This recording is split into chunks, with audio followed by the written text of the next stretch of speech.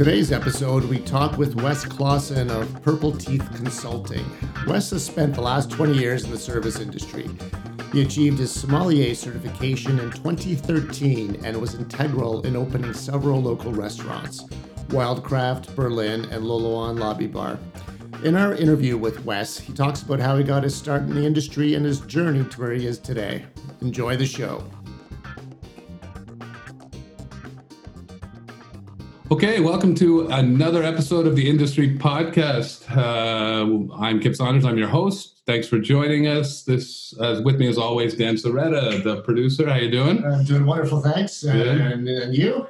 Good. I'm bored. I'm really bored. My drinking has gone up, and I didn't think that was possible because I do work in the service industry. Just sending out a little note to all of our fellow service industry employees. This time is shit for all of us. None of us working, none of us knowing when we're going to be back to work. So we're all thinking of you, and hopefully this podcast is just a way to get your mind off things for a little bit. We have a great guest today, Wes Klassen. We're going to bring him in a second. Just a reminder that the best way you can help us in this podcast is to pound that subscribe button. It really makes a big difference. We get judged based on downloads, and if you subscribe, then you're automatically downloading each episode, whether you listen to it or not. It's just like hitting like almost on any of your other social media platforms. It really helps us out. So if you can do that, we'd appreciate it. Also, if you are interested, if you work in the service industry or and you are interested in being on the show, we'd love to have you. Just DM us at the Industry Podcast, or if you know either Dan and I personally, you can just hit us up. Correct. Okay, let's get to it. Wes Klassen, how you doing, buddy? I'm doing as well as I can be. Yeah, how are you? Yeah, pretty much the same. Keeping busy. I mean, you have your own business now, so maybe that at least gives you something to do as opposed to the rest of us who are stuck watching Netflix all day. Yeah, I mean, I have two young kids at home. So not only is there that to kind of keep me occupied during the day. My wife has a compromised immune system, so I literally haven't gone anywhere. Right. Yeah. Other than that, it's all just like everybody else. All my Purple Teeth Consulting stuff and my events have had to get canceled. So.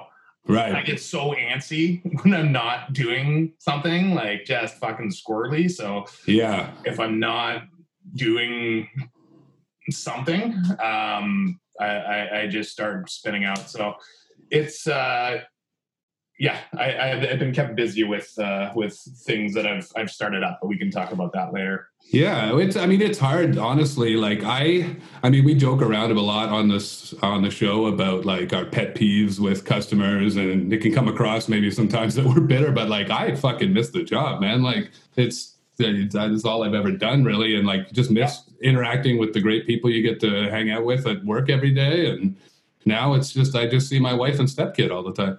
Yeah. Well, it's I think what I miss the most is seeing people's reactions when you give them an experience that they weren't anticipating, and then them leaving thinking, wow, I don't know what the hell happened. I gotta have that again. I gotta go back there.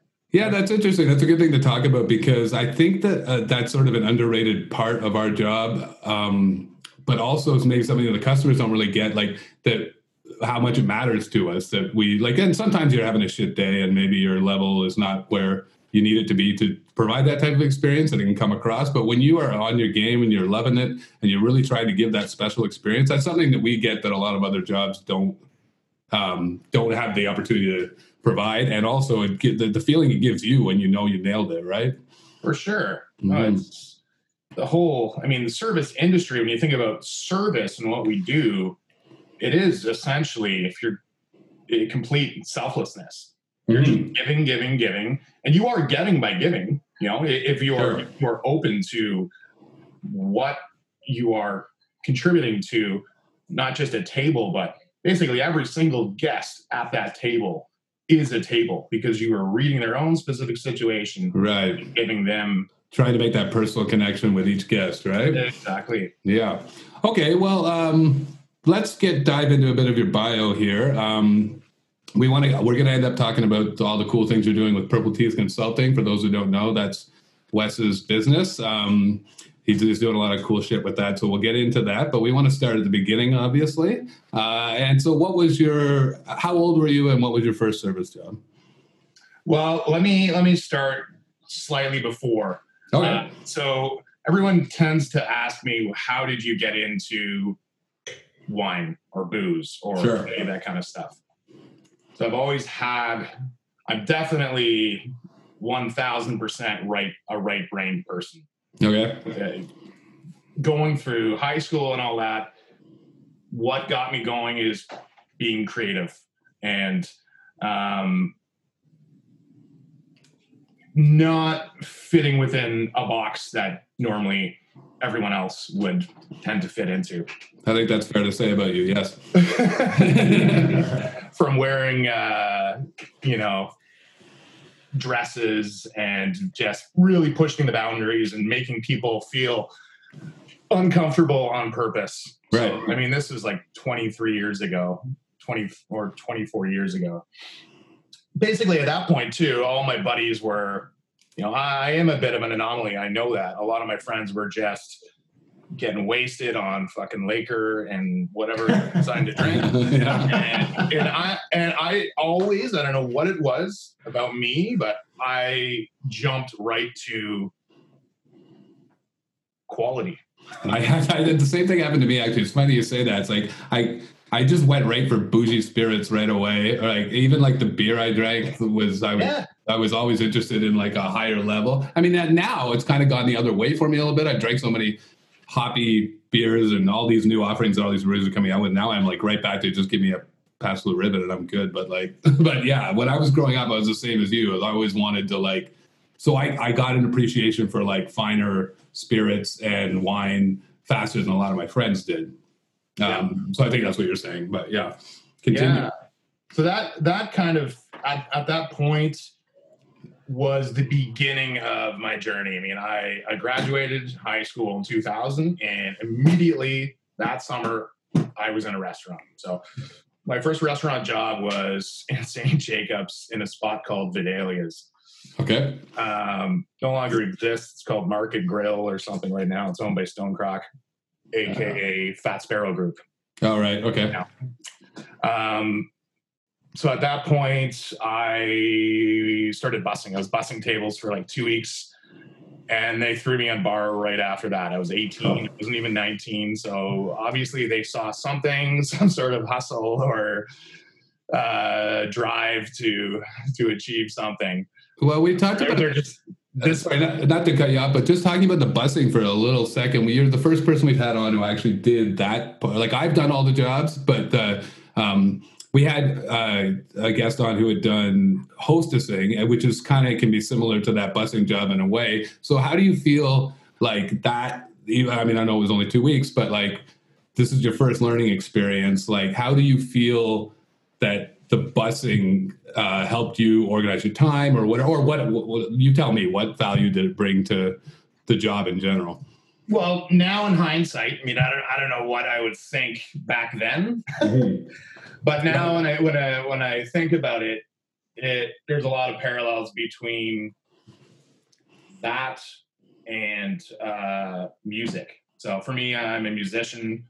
I had taken piano lessons. I played piano, Royal Conservatory, all that stuff for 7 years. Oh, wow. Hated it. Absolutely worst.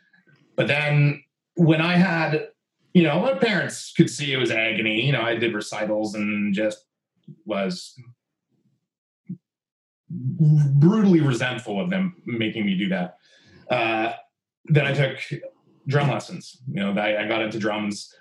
And now, and even then, I saw such importance in having that foundation with being able to read music, sense of time, tracking with a metronome. Sure. All of that. So busing is the same thing. Busing really laid the foundation for what I had coming, because I already was hungry.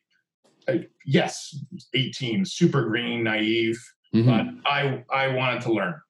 And do you feel like at that time you had already kind of decided that this is what you might want to do, or did that come later? That definitely came later. I mean, 18, I guess you don't know what the fuck you're doing, but like... No bloody idea. Yeah.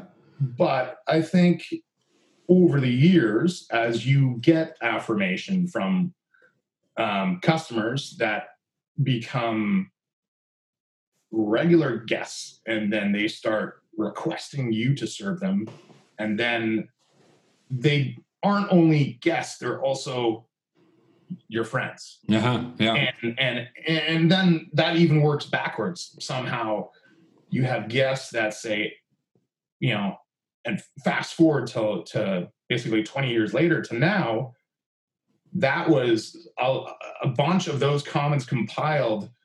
That was the reason why, one of the main reasons why I started my own thing, because like you have so many people that just say nothing else matters tonight but what we experienced because of what you did. Right.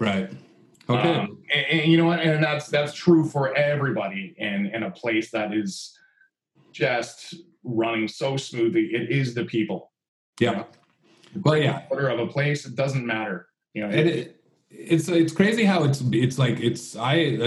a sports fan, so I like make those parallels, but like it really is a team unit. And if one team member is off their game that night, that can fuck up the whole operation really quickly, right? Like but you have, and there's always somebody who's a little bit off their game, but those magic nights where it's just everybody's on and it's a busy night and you just feel like you slayed the whole process. Everybody's going home with big fat wads in their pocket because of it. Yeah. And it's great. Okay, so you get thrown to the wolves a little bit. 18, you're all of a sudden 2 weeks later, you're on the bar. I'm bartending and totally out of my element, but also in my element at the same time. So yeah, I mean, I hung out there for a good couple years. Oh wow. Like any 18-year-old does. I went traveling. Sure. Came back. I ended up getting married, and when I was 21. So. Well, that's one of the beauties of this job too, right? Is you always have money in your pocket and you can get time off and find another job, right? So, well, maybe not now, but back in normal times. And so that it's a great, if you do, or if you are into traveling and you find it, I find a lot of service folk are, because that's how we learn about the world and different spirits and different ways of doing our job better as well. You can take off. You can piss off, go to Europe for a few months, come back, and know you can find a job, right? Like, and you got the money to do it, and you got the time to do it. So, so you worked there for a couple of years. You did some traveling, so that's pretty much on the job training. You obviously had no bar skills previous to that, right? Absolutely not. Yeah, and now was that place busy? That place at that time in history, I don't know what it's like now, but typically would get annihilated with St. Jacob's tourists on Saturday. So that really gave me an understanding of having a sense of urgency when it's busy. That was kind of my training ground for what volume service is like. Right. And you're by yourself behind the bar, no help? You might have another person on just because you're getting railed. Right. But other than that, that was kind of my introductory to that. So this is this is when you're learning how to make your basic cocktails, right? Like you're getting that's your experience, and you're having to do them pretty fast. And like if somebody orders something a little bit off books, you just got to figure it the fuck out, right? Like, you just have all your literature there, and you're like, "Fuck, this is eating me over this one drink." But and this is before the time where it was just easy to Google a drink, right? Like, and people, don't kid yourself. We all do that still sometimes. Like I've been doing bartending for 30 fucking years, so someone will order a drink that I haven't made in 20 years, or sometimes one I had yet to hear of, and I'll still Google a drink every now and then. You just got to. You got to. Especially when it's a specific iteration of the drink. Right. Okay, so you're there for a couple of years. You did some traveling. Where do you go from there? So after that, I get back, and slightly before I got married, I started at a place called La Costa. I remember that spot. Yeah. That was right on Charles, the corner of Charles and Ontario. I think it's like a law office building or something like that. Now it's a law office building. Yeah. That was a beautiful restaurant. Yeah. Yeah. So I ironically, I took my girlfriend at the time. It was like prom date, whatever. We were there. I'm like, I should work here. This is super cool. It's super fancy, and their bow tie pastas. Yeah. So, anyways, I got a bar job there. So that was another great opportunity because it was my first in with fine dining. So right. It really opened my eyes to standards. Right. So let's talk about that for a second, because we've talked about that with a few other people who have been on the show, and like the difference between doing fine dining service as opposed to like your regular bar pub style service. It's like a whole different world. Oh, for sure. And I mean, I'll let you ask the question because I can go on and on and on about this. Two different restaurants that I've opened 3 different restaurants in my history so far, and 2 of them I wrote the employee training book. Right. And, okay, so the question I would ask you is that, I know I've asked this to other people as well, like, do you feel like once you gain that skill set, though, you never lose it, and then that just, like, it doesn't matter where you work or what kind of place you work in after that, you still have, those standards are still with you. You could go and work in a pub after doing fine dining, and you're still going to have sort of that extra level of service that's why it's, like, in my mind, like an invaluable training ground. Absolutely. I will say, though, something that you always have to be willing to be wrong. You have to be willing to humble yourself, because you can learn anything from anybody at any times, from the most green person. I have learned so much from dishwashers, from bussers. They may say one thing over the course of their experience, but it stuck with me. Right. It's super profound. I'm like, that is actually so spot on. Why are we not doing that? Yeah, I'm glad that you mentioned that, because I think that even, especially as you go along in the business and you've been in it for a long time, it's easiest for us to take like your dishwashers and your bussers and your barbacks for granted, right? Because you've already done that shit and you feel like you know everything. But you're right, like it's just a different perspective, and perhaps a new one that you fucking need after being in the business for so long, right? Everybody has something to offer, and everybody is worth listening to. Right. And that's just great advice for life in general, but specifically in this business. Okay, so you're at La Costa. Is this, I'm just guessing, but is this around the time that you start to really decide that wine is going to be your thing, kind of? It would, it's getting close, but basically everybody, I'm the youngest on staff there at the point, at that time. I'm around 19 then. 20. Yeah, I know a couple of grizzled vets who work there. So I'm sure the Blaine Zimmers and the Dairies and the Sopchucks. Yeah. So I was there with all those guys. Yeah, great. I was we can fucking get into stories about those guys. Well, I'll take up the whole podcast. Yeah, maybe they should come on the podcast and they can tell us those stories. But yeah, we'll let them tell those ones. But actually, though, while we're on the subject, you're in, like, that's a good fun drinking group to work with. Do you have any crazy party stories from that area?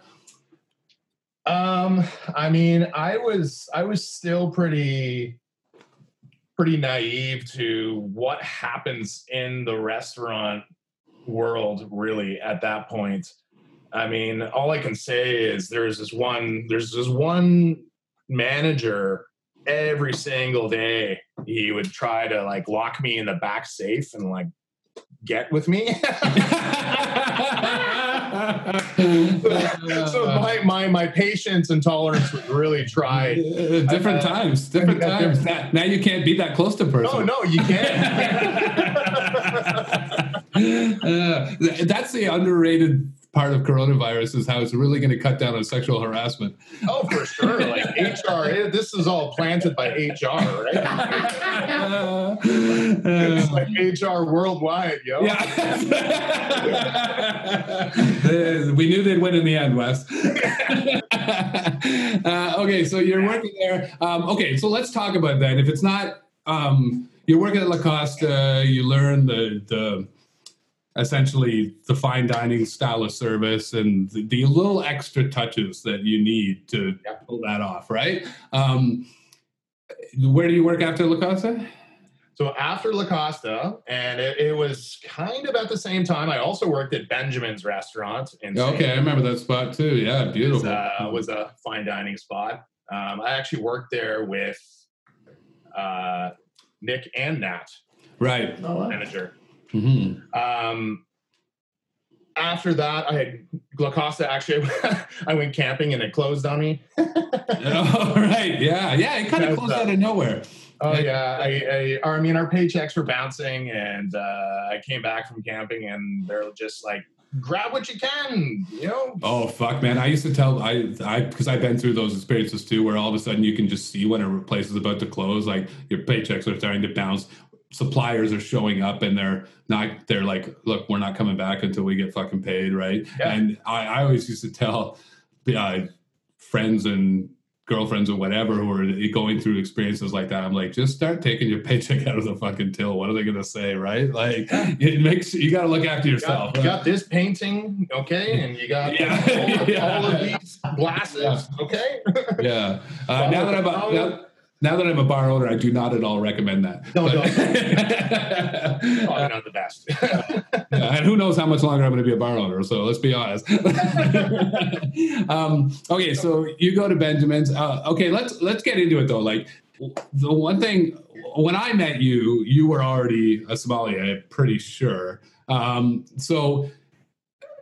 that's a fucking exhausting, long process with a lot of studying. So when in your career were you like, okay, I'm super into wine and I kind of want to make that the focus? And I'm guessing, I'm not trying to put words in your mouth, but this is around the same time that you decided maybe this is going to be my career. Yeah, for sure. So after Benjamin's, kind of worked there at the same time, but I worked at Gentleman's Bistro. Okay. Uptown Waterloo, kind of the second location after Market Village. Right. So I was there. I got hired maybe around 6 months after Janet passed away. Oh, okay. Still kind of heavy in there. So Janet Lynn's, for those who don't know, it still exists in Belmont Village now, but it's always been kind of a tiny spot, but I mean, super focused on fine dining. Super focused on fine dining, and Kevin, when he was around, was very focused on wine as well. So that was my big introduction. I had the opportunity about 2 years after I started there to open Wildcraft. Right. So I was part of the opening team there. Not too far down the line, I became a manager there, and at the same time, it was like, you know what, everything makes sense. You know, the more I'm educating myself, the better I am at my job, the more money I'm making, the busier the restaurant is, you know, hypothetically, if everyone's doing that.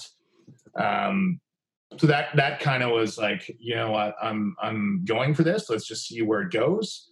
I really enjoy what wine, you know, has to tell me. And what kind of, you know, the stories and the history and the experience it brings essentially to me and to people. And it's kind of a never-ending experience, right? Like you're constantly, your palate keeps developing, you're constantly learning more and more. It's an endless amount of knowledge because there's so much to fucking know, right? Like, yeah, so many goddamn grapes. So many grapes. I mean, like I have a book right here, which no one can see because they're listening to this. Yeah. And it's called Native Wine Grapes of Italy. I mean, there's well over 500 Italian native grapes. Right. And that's just one country. So. And that's just one country. Yeah. So heading into school at that point, I mean, life was fucking insane. We just had our first kid. I was going to wine school, and I was also managing 70 hours a week plus. So it was exhausting, to say the least. I was also in a band, and we were kind of touring around as well. This is like this post-hardcore band, playing at all of our favorite gross spots like the Circus Room and. You know. I can only assume this is the time you discovered cocaine because you stopped sleeping. I'm just kidding. Luckily not, because I'm already super ADD, so that was very good for me. Not necessary. No, not necessary. Cool. Yeah. So but I mean, that shows the passion you must have had for it to still want to continue with the schooling while you're also working that much and dealing with your family and playing in a band. Like, you must have really found a passion and a love for it. Yeah. And I mean, obviously I had to, push came to shove. I kind of had to, quit things here and there to make more room for that. Right. So naturally after, 4 or 5 years of being in this band, I got kind of kicked out. I mean, I was bored as well, but kind of got kicked out. Yeah. And another baby shows up in the picture. Yours, or it just showed up on the doorstep? It just showed up, and it came out of my wife first. Oh, okay, yeah, the natural way. Yeah, the store people were there to catch it and cloth wrap it. So after that, I mean, I was at Wildcraft for about 5.5 years. Okay, can we talk about that before we get too far away from that? So this is your first experience of opening a restaurant, like being a part of the opening team. Do you want to talk a little bit about that? Like what that taught you, what you learned, what you brought to the process? Go in any direction you want. Basically, 3 times, basically 2 times after that, I said, I will never fucking open another restaurant. I once had a time where I'm never going to be middle management again until I kept fucking doing it. I know. But I mean, I didn't know better at that point. And you know what? It was one thing I loved about it is we're all on base level. We're all, in terms of the core staff, like we all don't know anything about what is going to happen in this place. We're we got to make this happen together. I mean, Charcoal Group, the main thing they taught me, aside from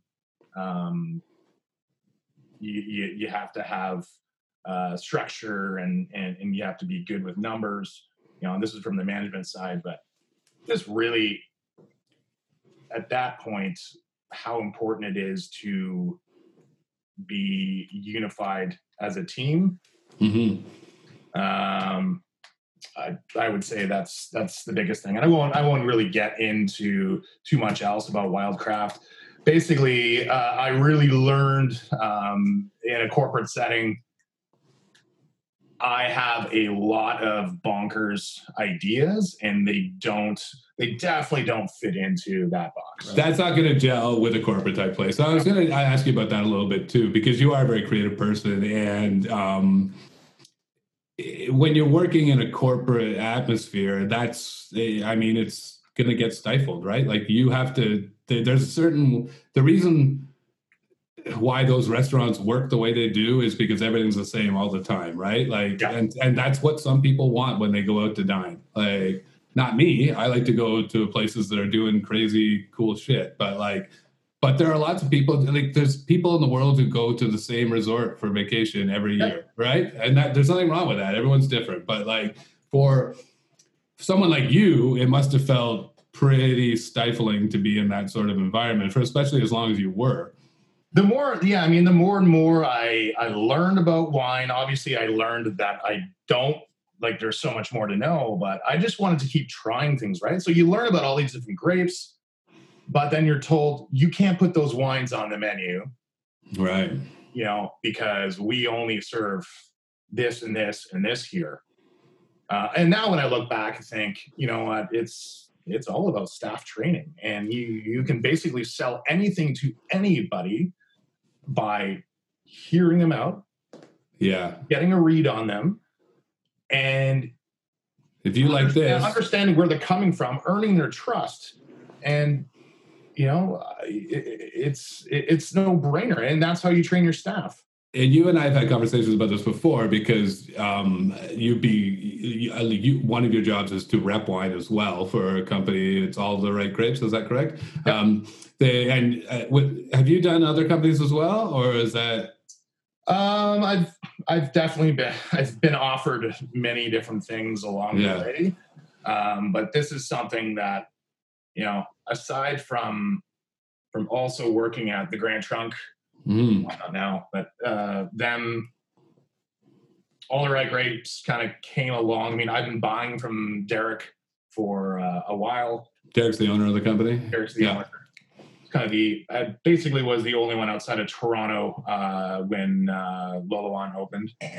And we're going to get to all those places as well. But I was just where I was going with this is that you and I have had several conversations, as you've been one of my wine reps at Sugar Run, about how sometimes people just don't know what they like yet, right? And part of my job, or your job as management, and part of the server's job, our job is to teach our staff, and the staff's job is to hand sell this product to the customer. And the type of list we have at Sugar Run, where it's like I was really specifically trying to go with unfamiliar grapes to people and try and do a thing where you're forced to hand sell everything, right? But it trains the staff, but it also trains your customers. Like they don't even know. Like someone comes in that's like, I drink Chardonnay, I drink California Chardonnay, right? But they might not even realize that there's a grape out there that they've never fucking heard of before that will give them the same characteristics of what they like to drink, but maybe just expand their palate a little bit more, right?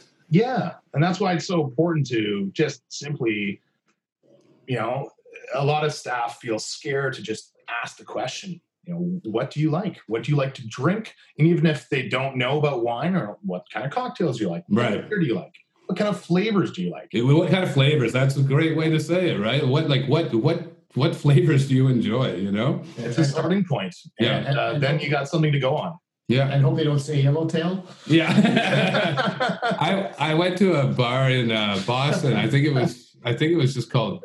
I can't remember what it's fucking called now. But which is bad. You walk in, and they would just ask you, give me 3 flavors that you enjoy, and we'll make a cocktail for you, right? And I mean, it's a bit of a gimmick, I'm sure, but it was cool, like that type of expression, and it just like focused on flavor rather than on a specific cocktail or specific wine or drink or whatever, right? Yeah. And it works for everything. It works for food and beer and whatever you want to do.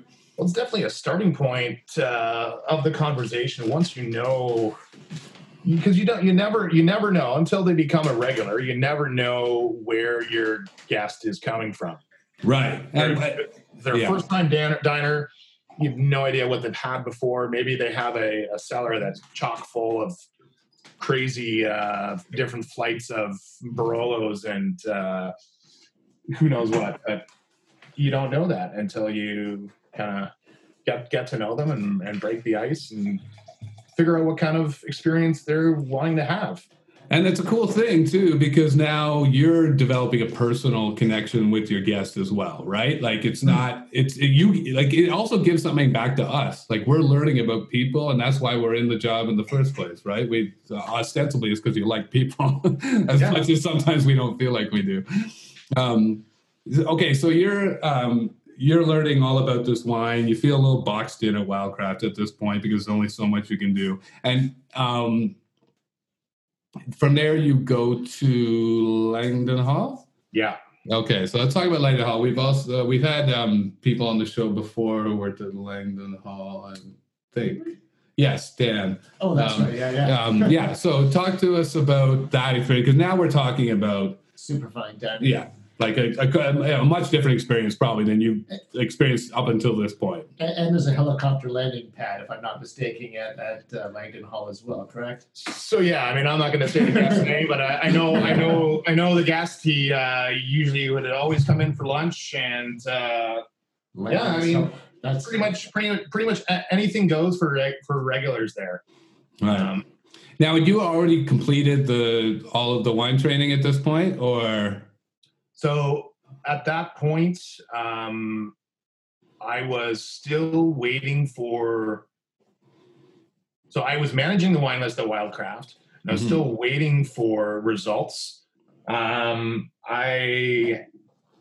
Because of how fucking insane I was with home life and work, I actually had to go back and redo a couple tests. Okay. To finish my diploma and get my certification. So I went with International Sommelier Guild to do that. I'll be okay. Can we talk about that for a second? Because I think a lot of people, especially if you're not in the industry, or even if you are and have not taken that path in your development, can you talk a little bit about all the different designations and all the different places you can get your certification? Like, what is the difference between all of these?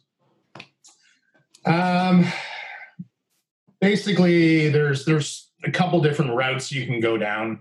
It really depends on what even if you maybe you don't even know what your outcome is going to be or what you're even working towards.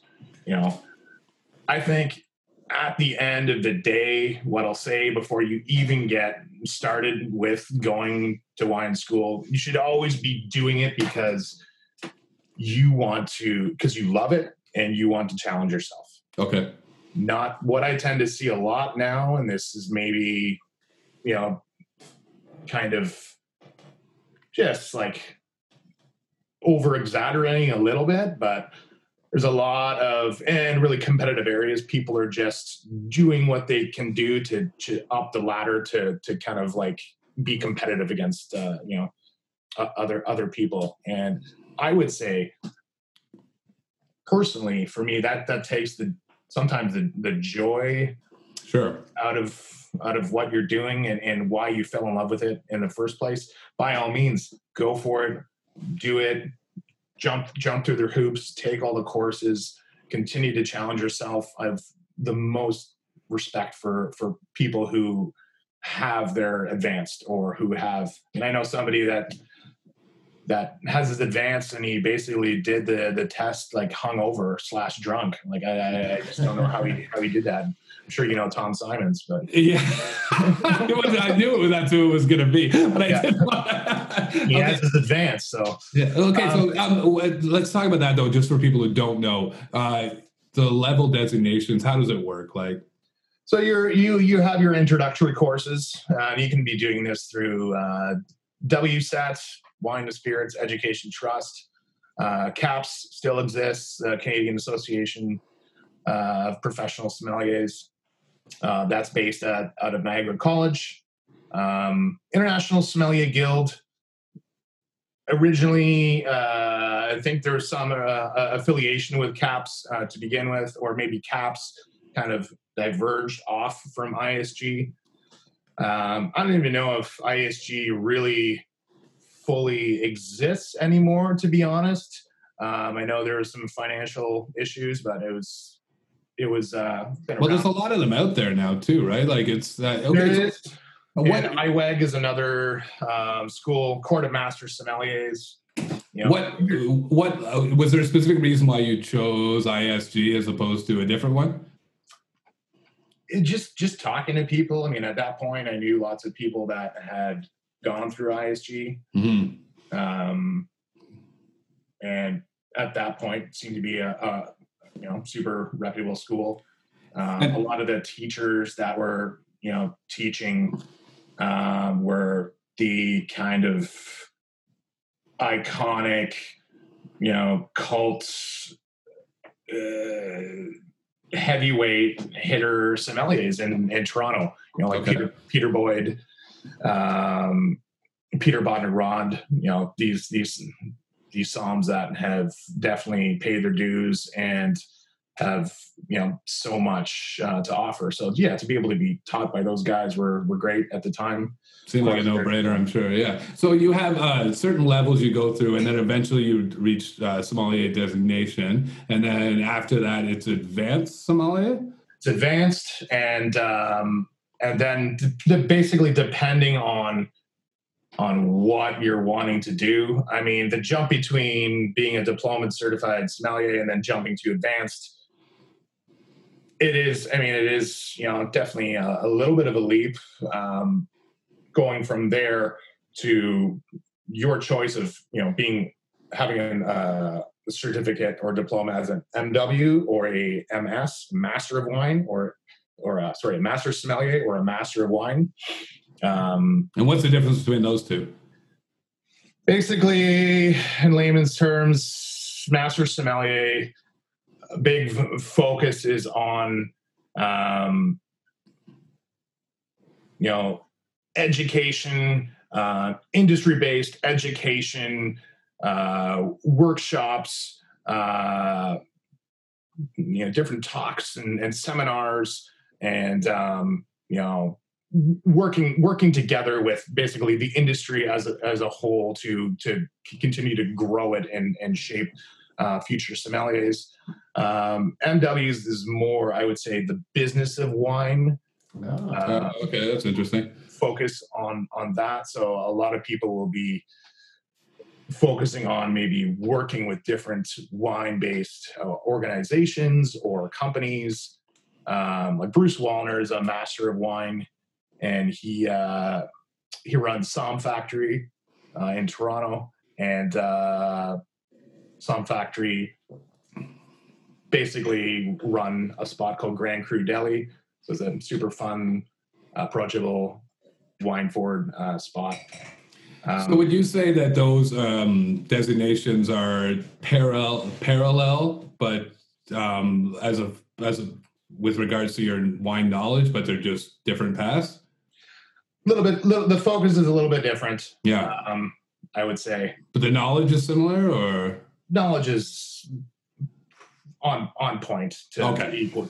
Yeah. Okay. So you achieved sommelier status. Now, just give our listeners a general idea of or specific if you prefer, of how many hours of class or work or what, or however you want to talk about it, that took for you to reach that designation. Because I think that sometimes people don't understand how much work goes into that.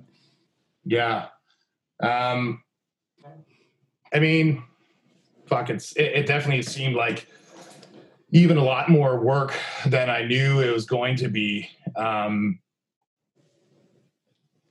am a hands-on person at the best of times. So the most memorable part of being in wine school was tasting. Right. Sitting with people, having conversations surrounding a wine, and everything's blind, right? And we can talk about that blind factor with my business later, because that's kind of what really stuck with me and why that's so important. But having two kids, driving to Niagara for basically wine 1 and wine 2 are kind of like the first two components to then go to take your main diploma certification level. I mean, an ISG at the time was considered extremely difficult. I mean, the pass rate for ISG at that point was basically a 65% failure rate. Holy shit. Sounds like the story of my life. 65% of the time, every time. Yeah, so that's serious fucking business. So a great sense of accomplishment when you complete it. A lot of work going into it, but it, like you say, you were into the tasting. You love to drink wine. You love to taste different wine. That makes it, at least the passion for it makes you want to keep going, I'm sure. Right. Yeah. Aside from all that, it's take somebody who has a my attention span is definitely pulled in all these different directions, right? So sitting down and like going through all of the different soil types and microclimates and designations of different regions, and yes, it's extremely important. And doing all that, do I remember? I mean, all of this stuff I'm constantly still reading. You got to refresh, right? Yeah. You always have to continue to have your finger on the pulse and keep learning.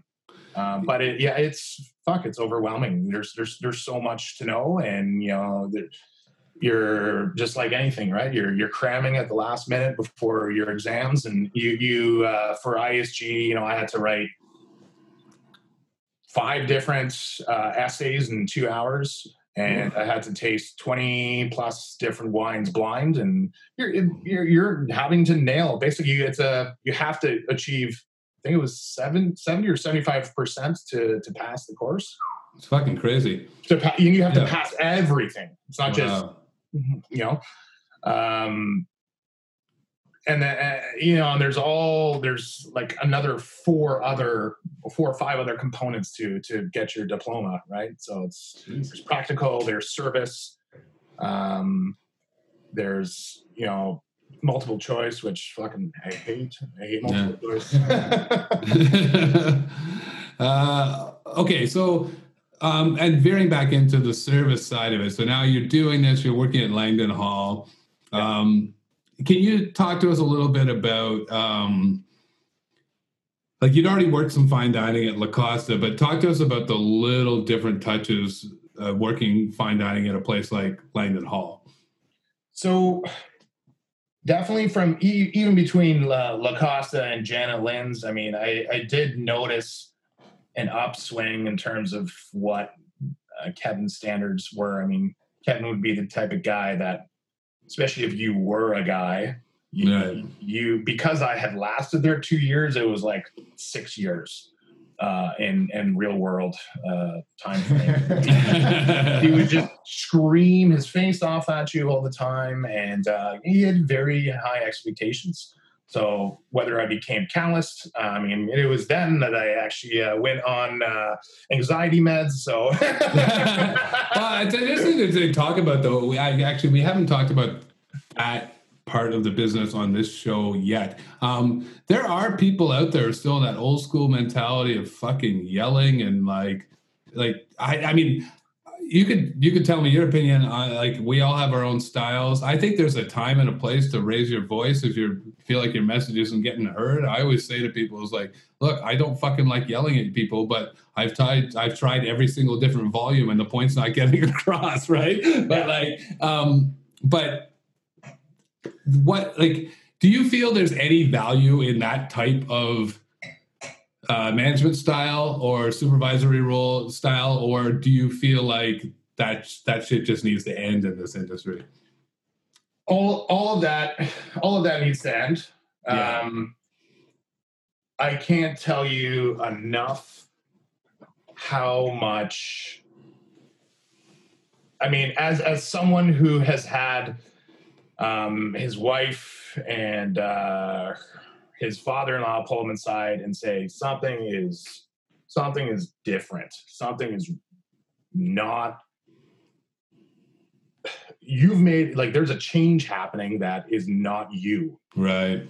And a lot of that stemmed back to shit that I had gone through when I was a kid, but anxiety and depression and all that kind of stuff. I mean, we work in an industry where there's pressure all the time. There's demand. It's fast paced.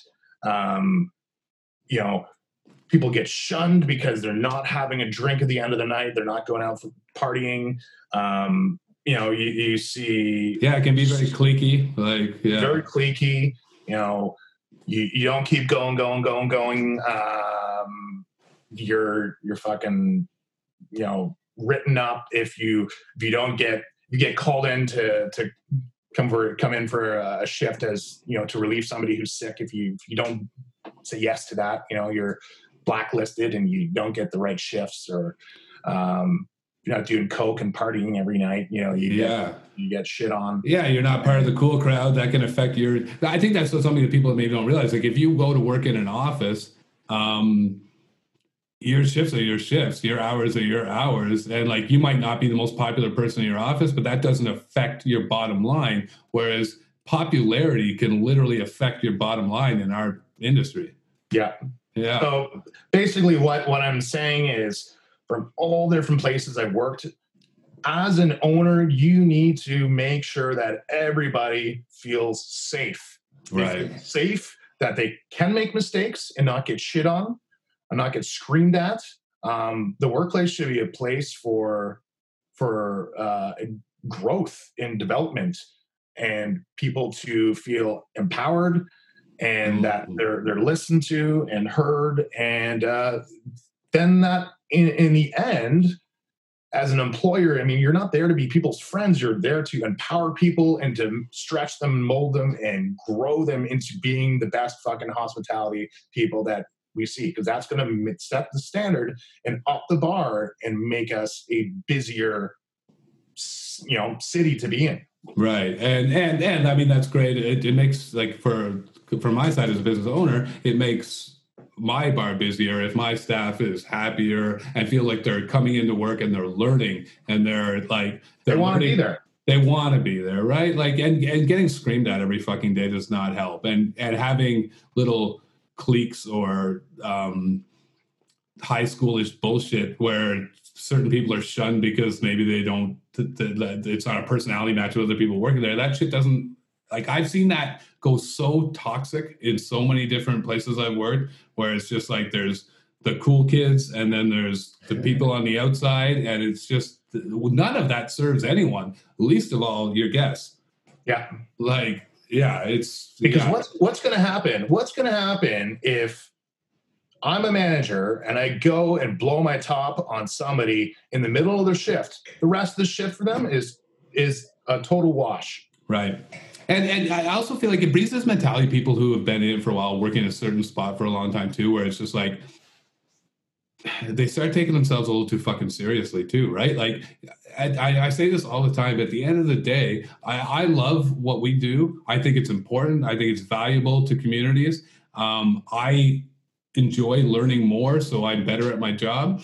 That being said, at the end of the day, we fucking make drinks and we bring them to tables. Like, we're not doing rocket surgery. No. Yeah. And people just need to get over themselves a little fucking bit. You know what I mean? Yeah. Like, because it can breed this mentality of like, and I honestly believe the guests can tell.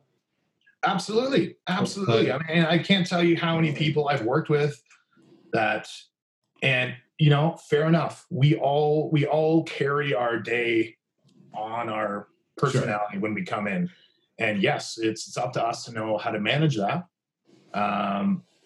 But I've seen many people, be it owners or just regular staff, that are tornadoing around and flying around, and they're not giving this sense of calm. People are going out. There's a difference between, and this is what Langdon is. Back to that. Okay, yeah. Back to other places. Yeah. Langdon truly is and has always been, I spent 3 years there, a place of calm. So they had 5 C's, which I remember really stuck with me. Cuisine, courtesy, charm, character, because you have to have some sort of character significance to be a Relais Chateau property. Langdon was opened in 1898, and it was the home of Eugene Langdon and Catherine Wilkes. And Eugene Langdon had different properties in Tours, France, and upstate New York.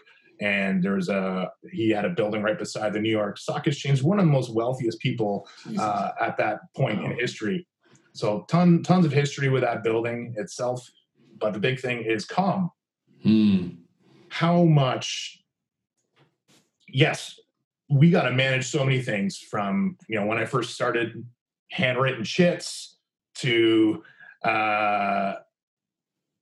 Susie's allergies to, butt tons of things on this table to this staff member doing this, or to this chef freaking out at me.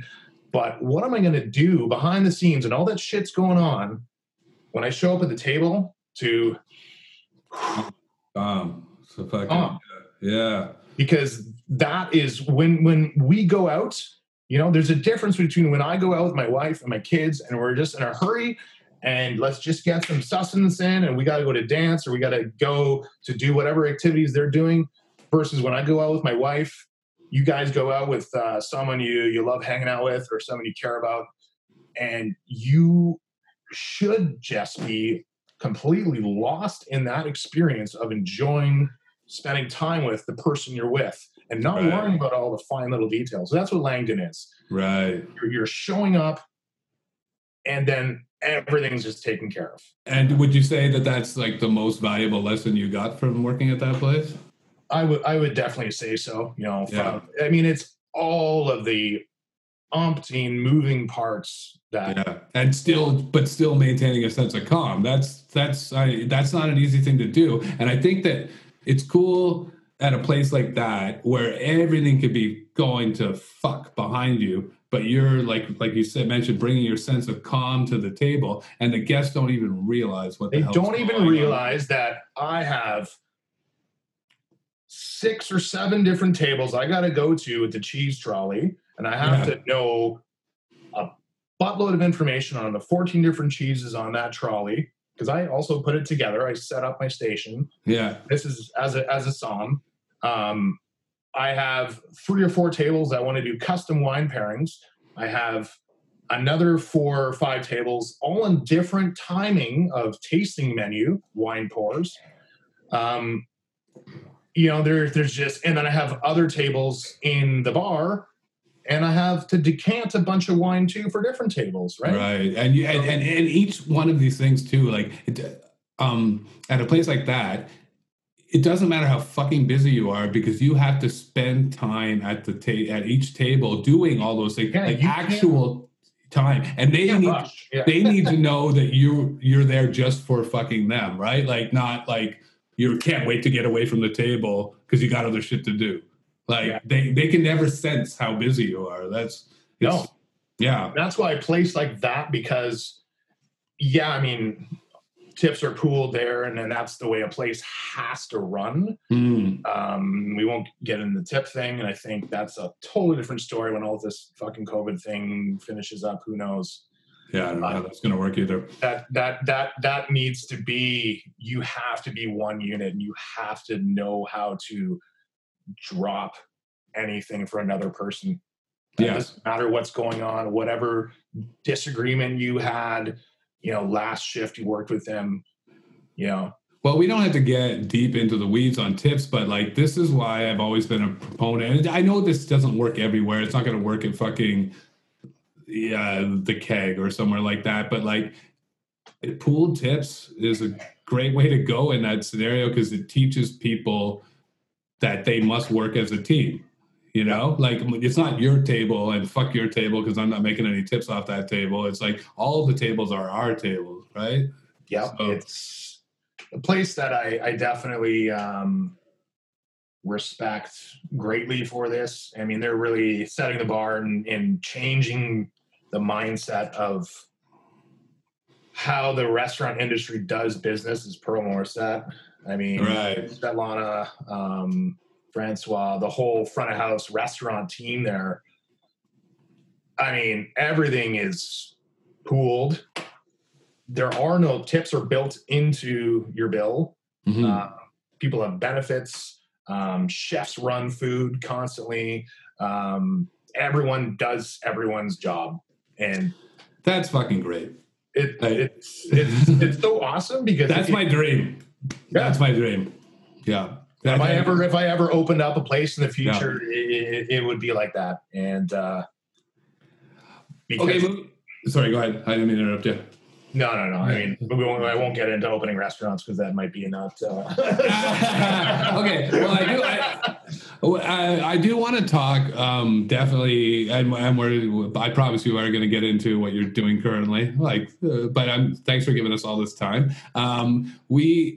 I want to talk about Berlin a little bit, another place that you helped open, because I am a huge fan of what you did there.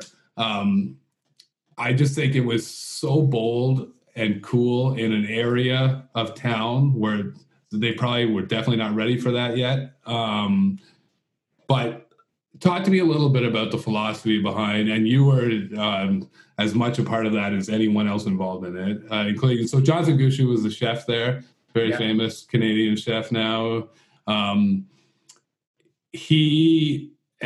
just I don't know why I'm telling the fucking story. You tell the story. You're the guest. Tell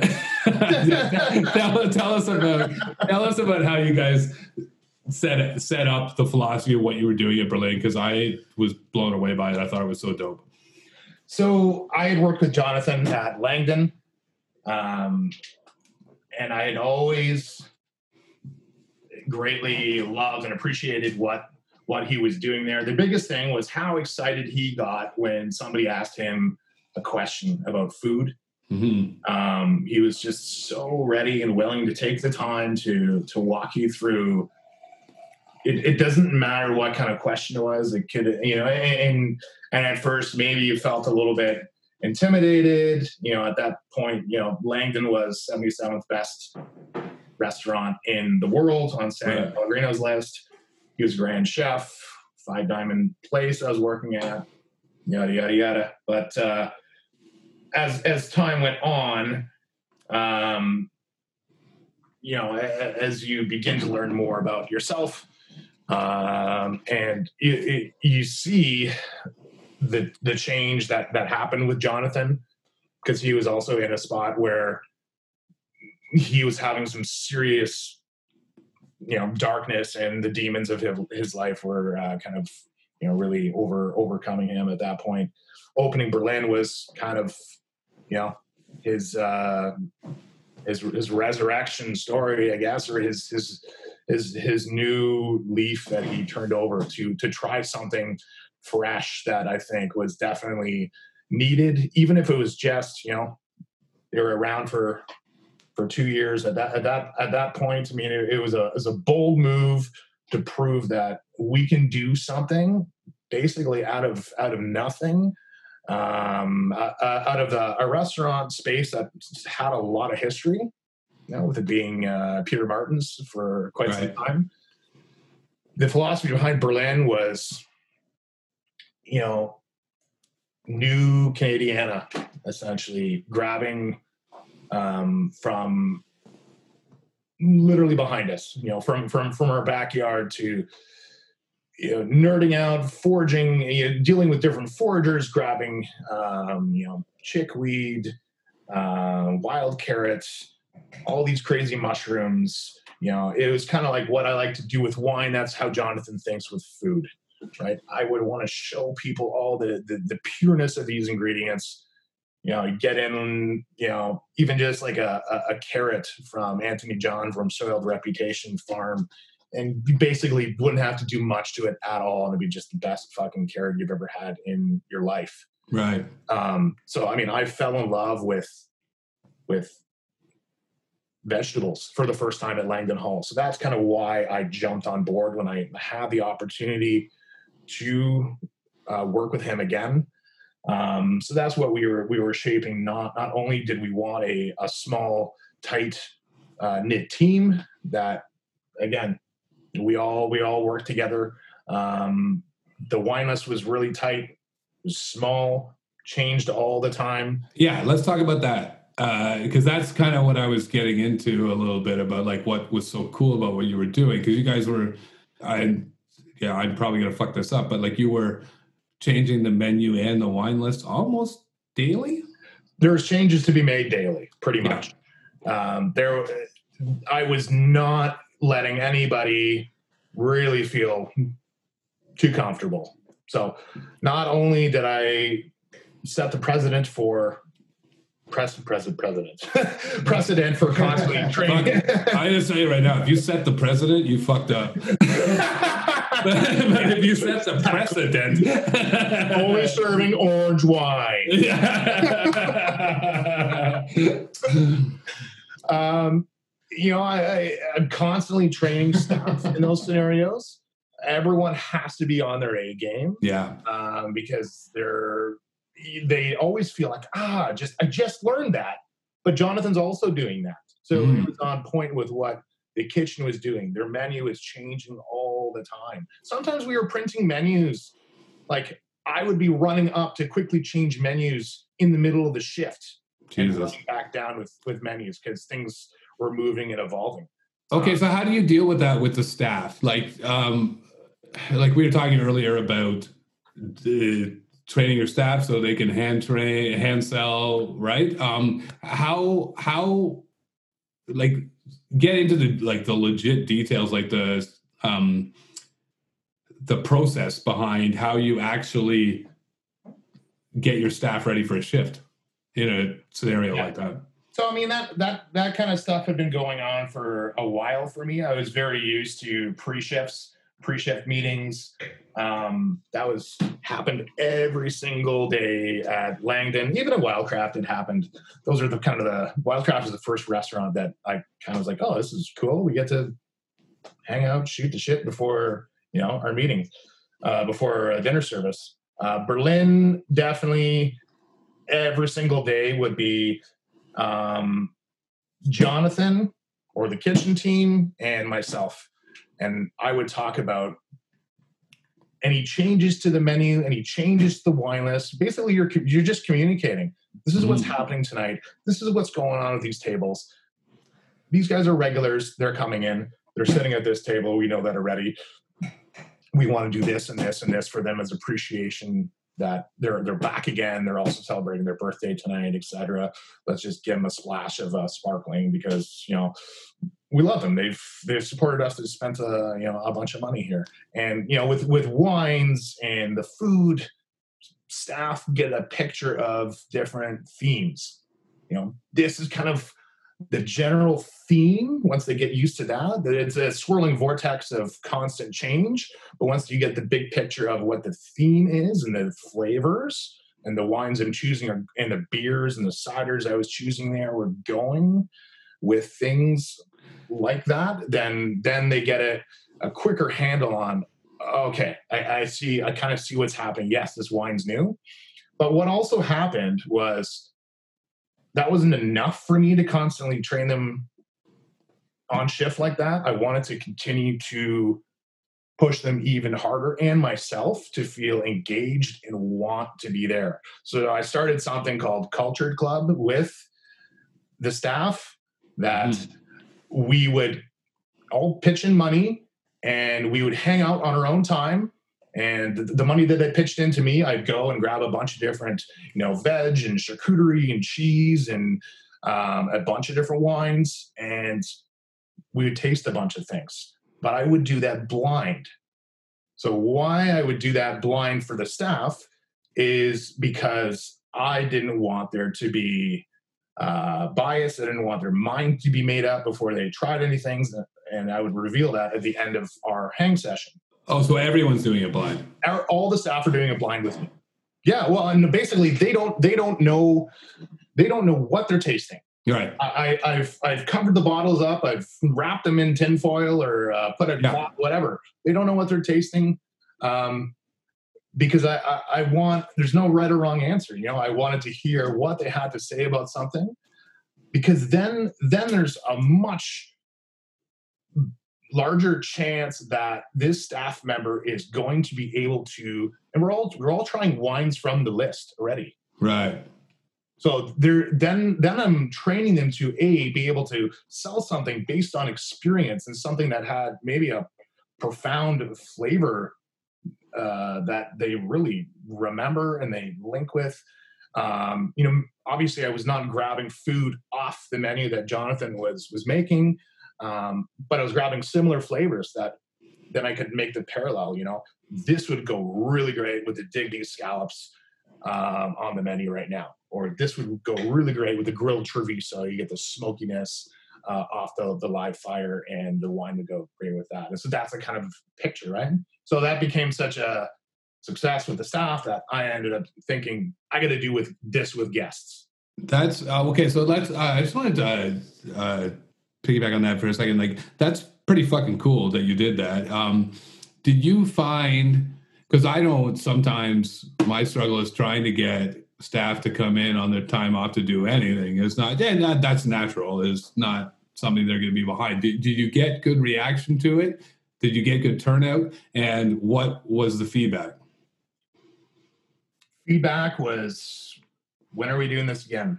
Yeah. Oh, nice. That's awesome. I mean, I think as a manager and as somebody who not only at Berlin was I a manager, but I also I serve tables, I work the floor like anybody else. Sure. And it's important to ask the question as a manager. You know, you have to always ask, how can I make things better for you? What are you wanting out of this? What do you want to learn? What do you want to know more about? How can you feel more successful? How can you make more money? And these are all the things to engage your staff. It's so invaluable. It goes the distance to have people, you know, hang out, break bread together, try different things. Maybe you'll learn something. And it's so good for staff morale. But like, I can't even imagine. I mean, that's a great thing to do. They'll easily do it for free, you know. And I mean, it's no, you know, and especially works in places where we're all pooling tips together. Right. Okay. Well, I would like to say, just for my own selfish reasons, at the end of the Berlin, it switched to Rich Uncle Tavern. They rebooted the concept. And that was when I started working there. It was right at the reboot. And god damn, did you ever leave some good wine in that cellar. So thank you for that. You're welcome. It was a weird cellar too. It was all over the fucking place. And the best part is, like, at a certain point, I think they realized, like, they revamped the concept. They're not going to be able to sell that stuff anymore. So now they have to. So I got to be like, okay, well, let's just discount a couple and crack them, and we got to move it, right? Like, you know, like, not crazy discount, but at least get it out of the cellar. Man, I got to try it all and serve it for the staff as well. So that was amazing.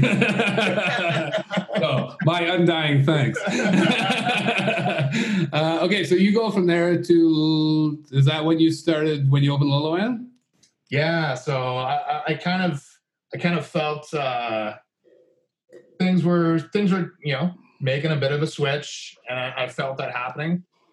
And I had an opportunity. I mean, they approached me, said, "Hey, this is happening." Mm-hmm.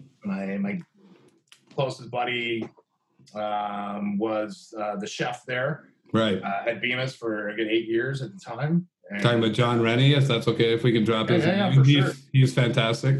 Yeah. So he, you know, along with you know, several other people, kind of had a great end for me, and that was something, another challenge. I would say Loloan was the in terms of food and wine pairing, one of my favorite challenges, just because cuisine wise, you're really just, the flavors are so intense. Yeah, what kind of restaurant it is, just for people who don't know? Loloan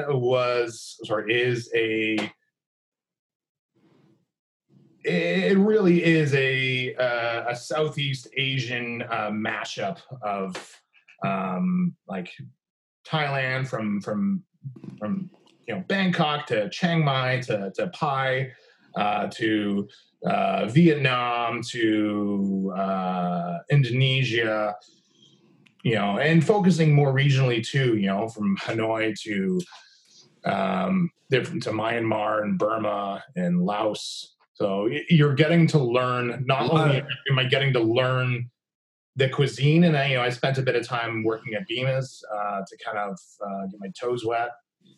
beforehand. That's the other restaurant that Paul Beamer owns. Paul Beamer is a great friend of the podcast, whether he knows it or not. But he's a great dude. But he owns Beamer's and also Loloan. And but all the flavors you're describing there from those countries, they're not really known for heavy wine intake. So talk about the challenge of pairing that stuff. So really, I mean, it was an exciting challenge because not only am I somebody to say, you have to think outside the box. I mean, for me at that point, I just demolished the box, right? As a whole, like there are no rules. Anything goes. You could have a dish like a asam laksa, which is this like crazy fermented pickerel. Usually it's like a smoked mackerel, smoked mackerel terrine.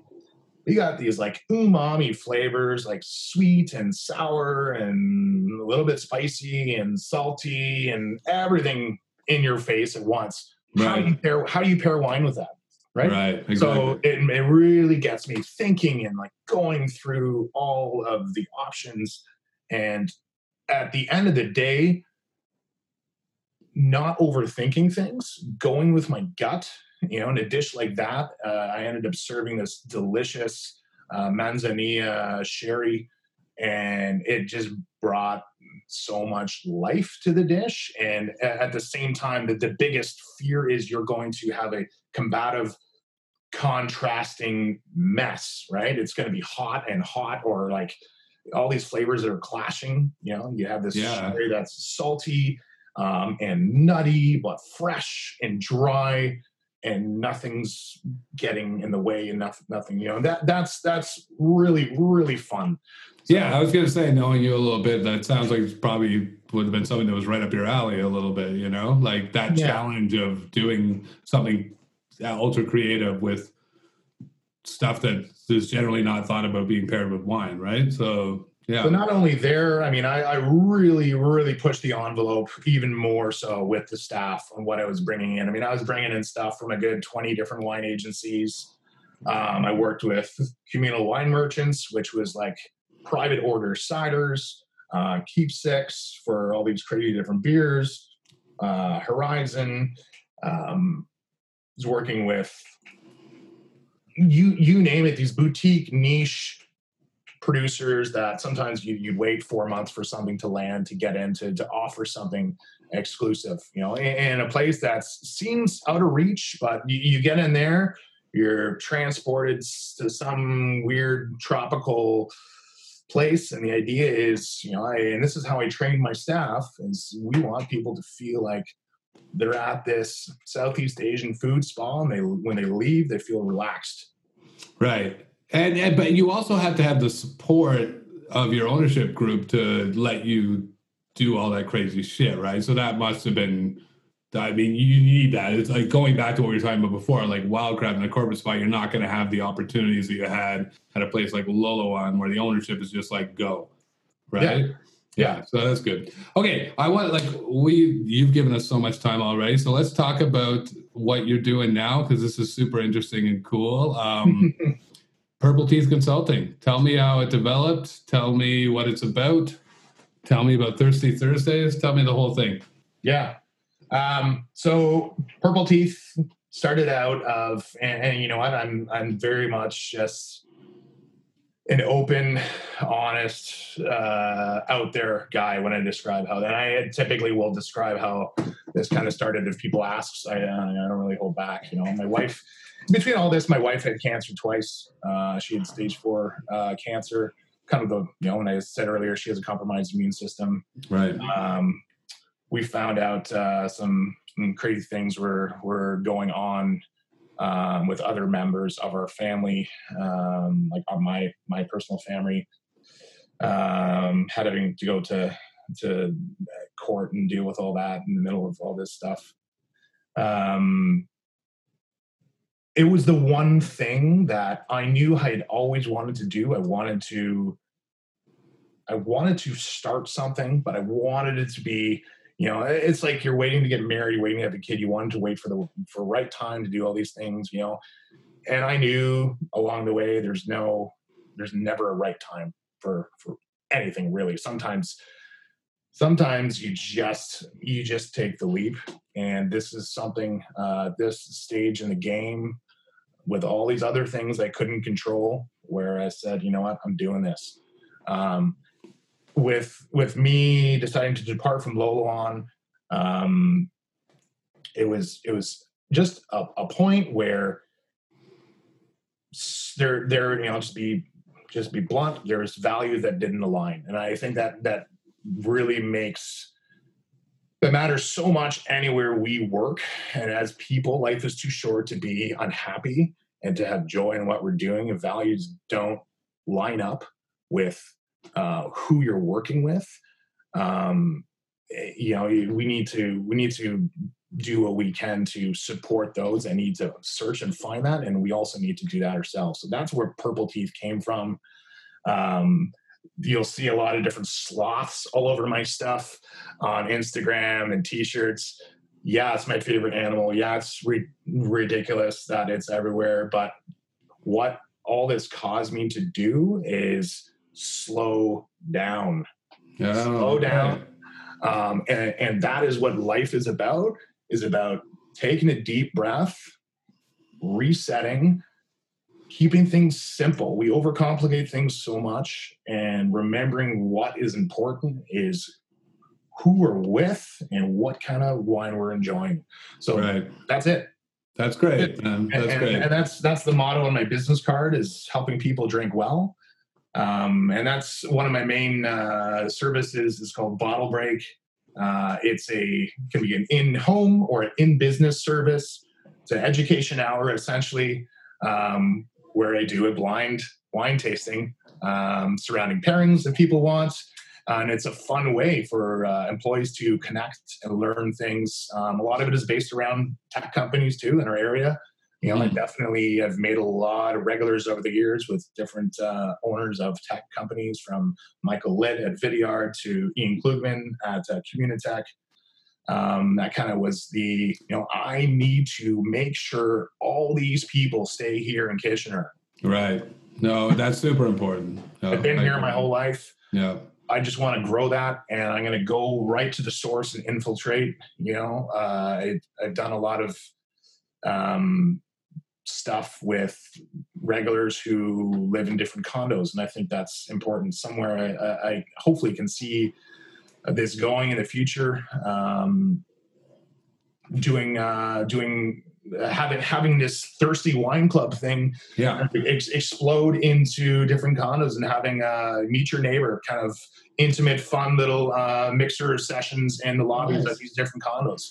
Do you love where you live? You love the different events that happens, that happen in your condo.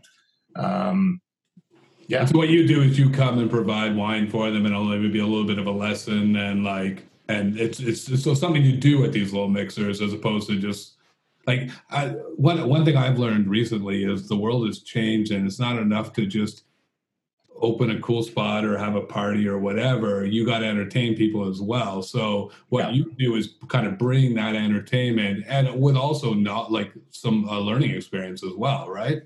Yeah. Yeah, that's cool, man. That's good. And so how do people get a hold of you? You can email me at purpleteethconsulting@gmail.com. You can go to my website. You can hit me up on Instagram at purpleteethconsulting and message me that way. Quickly Thirsty Wine Club,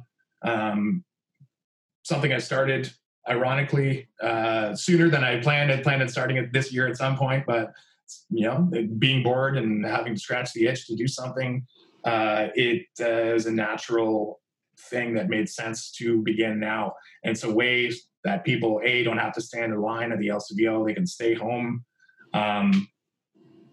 There is an elevated factor to this wine club. You don't just get wine, you get my recommended COVID takeout restaurant local pairings from different restaurants. Is that right? That's cool. And also tasting notes, I think. All my own personal tasting notes in there. And if you're not going to get takeout, different restaurants that are, different grocery stores like Vincenzo's or Legacy Greens that are doing curbside pickup, supporting different, even coffee shops in there as well.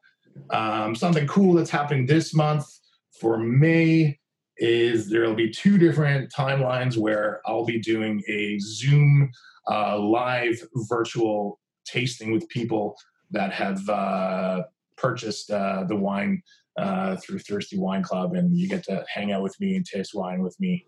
That's awesome, man. That's great. And also, like, we need this shit right now. So thanks for doing it, man. Yeah. And well, please, people, if there's a fucking business to support during this time, this is the one. Purple Teeth Consulting. What do you call the Thursday thing? I don't want to fuck it up. Thirsty Thursdays. Okay. Thursdays. Thirsty Wine Club. Yeah. And what's the website one more time? It's purpleteethconsulting.com. Perfect. Wes Klassen, thanks so much, man. You're a cool dude. Thanks for coming on here. That was super educational, and cheers, man. Cheers. Stay safe. Guys. Cheers.